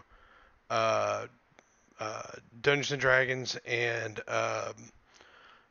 Paranoia tabletop games. Paranoia, the RPG was. It was. Yeah, trust the computer. The computer is your friend. That man, I have so many good stories from that, but the best one was we had just been playing, like we were all like little troubleshooters, and we had just left. We had just left like seconds, and the DM's like, all right, so you guys are gonna go and you gotta go troubleshoot some whatever air shaft or whatever it was, and you're walking down, and so Ty blows up. I'm like, what? What do you mean I blew up? He goes, welcome to the game. And before we started, he goes, hey, what's your, I can't remember what the stat was he asked me to check, but he goes like, what's your initiative? Or what's your detection or whatever it was? And I was like, it's 3. I rolled 20-sided dice real quick. I rolled it and I rolled like a 2 or something. He goes, all right, okay, cool. And like, I forgot it. Like enough time passed. We were still setting up characters. Enough time passed to where someone had slipped a grenade on me. And I had no idea. So I started off having to go get another clone. That game is so much fun. Yeah, I got him back later on because I turned on the air shaft and got him sucked into the fan. So. Wasn't that the one where you could? I think in that one you could murder people by killing yourself, and when your clone was like launched catapult style to the spot, you could like take out someone else. Maybe I'm confusing that with another one. I think you're confusing another one because this one here, like if you got started off to where you had to start off with another clone, like you had to walk from the clone facility back to the wherever the hell you died at. And I remember walking over there, and our DM always made us start off naked when we had a clone, so we had to go to our body. We had to do a corpse run, is what we had to do. Yeah. Had to go to our body, and it was always, "Are you gonna make it to your corpse or not? You may have to get another clone." That's a WoW or EQ player right there. Yeah. So basically, you just said that you are the same across all platforms. You are a chaotic good rogue, and now you're in a spaceship. So basically for the last 2 hours I've been talking with Han Solo. Yep. Essentially. Yeah. Right on. Han shot first. Always. For sure, man. All right. I think we need to wrap it up here, gentlemen. Okay. Because we are well over. We have a crap ton of stuff here, and I know it's late there. But what time is it there right now? It's got to be like 3, right? 2:05 in the morning. Oh golly, man! I cannot. Yeah, I'm having a blast. So good. Awesome, man. Well, let me go. Let me just. I can't thank you enough for joining, and I can't thank you and everyone over at Lave Radio for support. I know I screwed it up there. Everyone over at Lave Radio for supporting us starting out, and I've never considered you guys competition. I look up to all you guys. So 100%. And I also want to take the opportunity to thank everyone at Loose Screws for just being awesome. And you're not even going to catch it. You're just Yes, absolutely. Lave Radio. We love you guys. You could have been talking about your community. Your community is also. I'm part of your community. Well, then our community is the richer for it. So thank you very much. And we definitely look forward to a lot more to come. We want to get more of you, more of the other guys. We want more mixing it up. We want all of the things, man. This is great. All of the Elite Dangerous creative community are all awesome guys. Yeah. There are so many lovely people who make content for this game. It is ridiculous. And as someone who has played World of Warcraft for 15 years and has seen that community go from being what this community is now to go being like this toxic mess, it is so nice to come to this community. Or I've been in this community, but I kind of just got involved in the community to see it like this is like I'm not in a guild, but I feel like I'm in this guild, and I feel like we're all as close as we were back in old school WoW days, and it feels really nice. Yeah, I mean, this takes me into one of my big issues with Squadrons. And sorry, I know we're wrapping.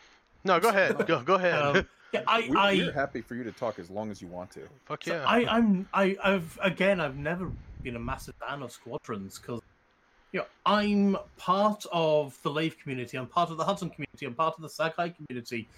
I'm friends with Paladin Consortium, I'm friends with Fuel Rats, I'm friends with AXI, I'm friends with Hive. I've got, you know, don't make me choose. Yeah. And we didn't need it. I don't want it. I understand that some people like having a little tag on their ship. But if you want a little tag on your ship, put a little tag on your... Yeah. Yeah. It's not hard. I kind of feel like the whole Squadron thing, when they implemented, and I don't mean this negatively toward FDev, although it's going to sound really negative, it feels a little half measure. It feels like, that's another 4 hours of content. yeah, it just kind of feels like it feels like that they had this really good idea, and before it was done, they had watered it down to what it is. Because I feel like they run into a bunch of engine limitations or database limitations. I don't know, but I don't know. Anyway. All right, wait. Yeah. So when we're in this, I got 2 rapid fire questions that'll take 2 seconds each. Right? Okay. You just have to answer the thing on the top of your head, and then I'm going to ask you a third question. Yeah, I'm going to ask you a third question, which you're going to answer right away, and Ty's going to stop recording right before you answer it, so no one else gets to hear. Ready? All right. First question: favorite member of the community? Go. Colo. Second question: least favorite member of the community? Go. No comment. Oh wow! I'm right here is why. All right. And third question, and be ready to end the recording here. Ready? All right. Least favorite co-host on Lave Radio?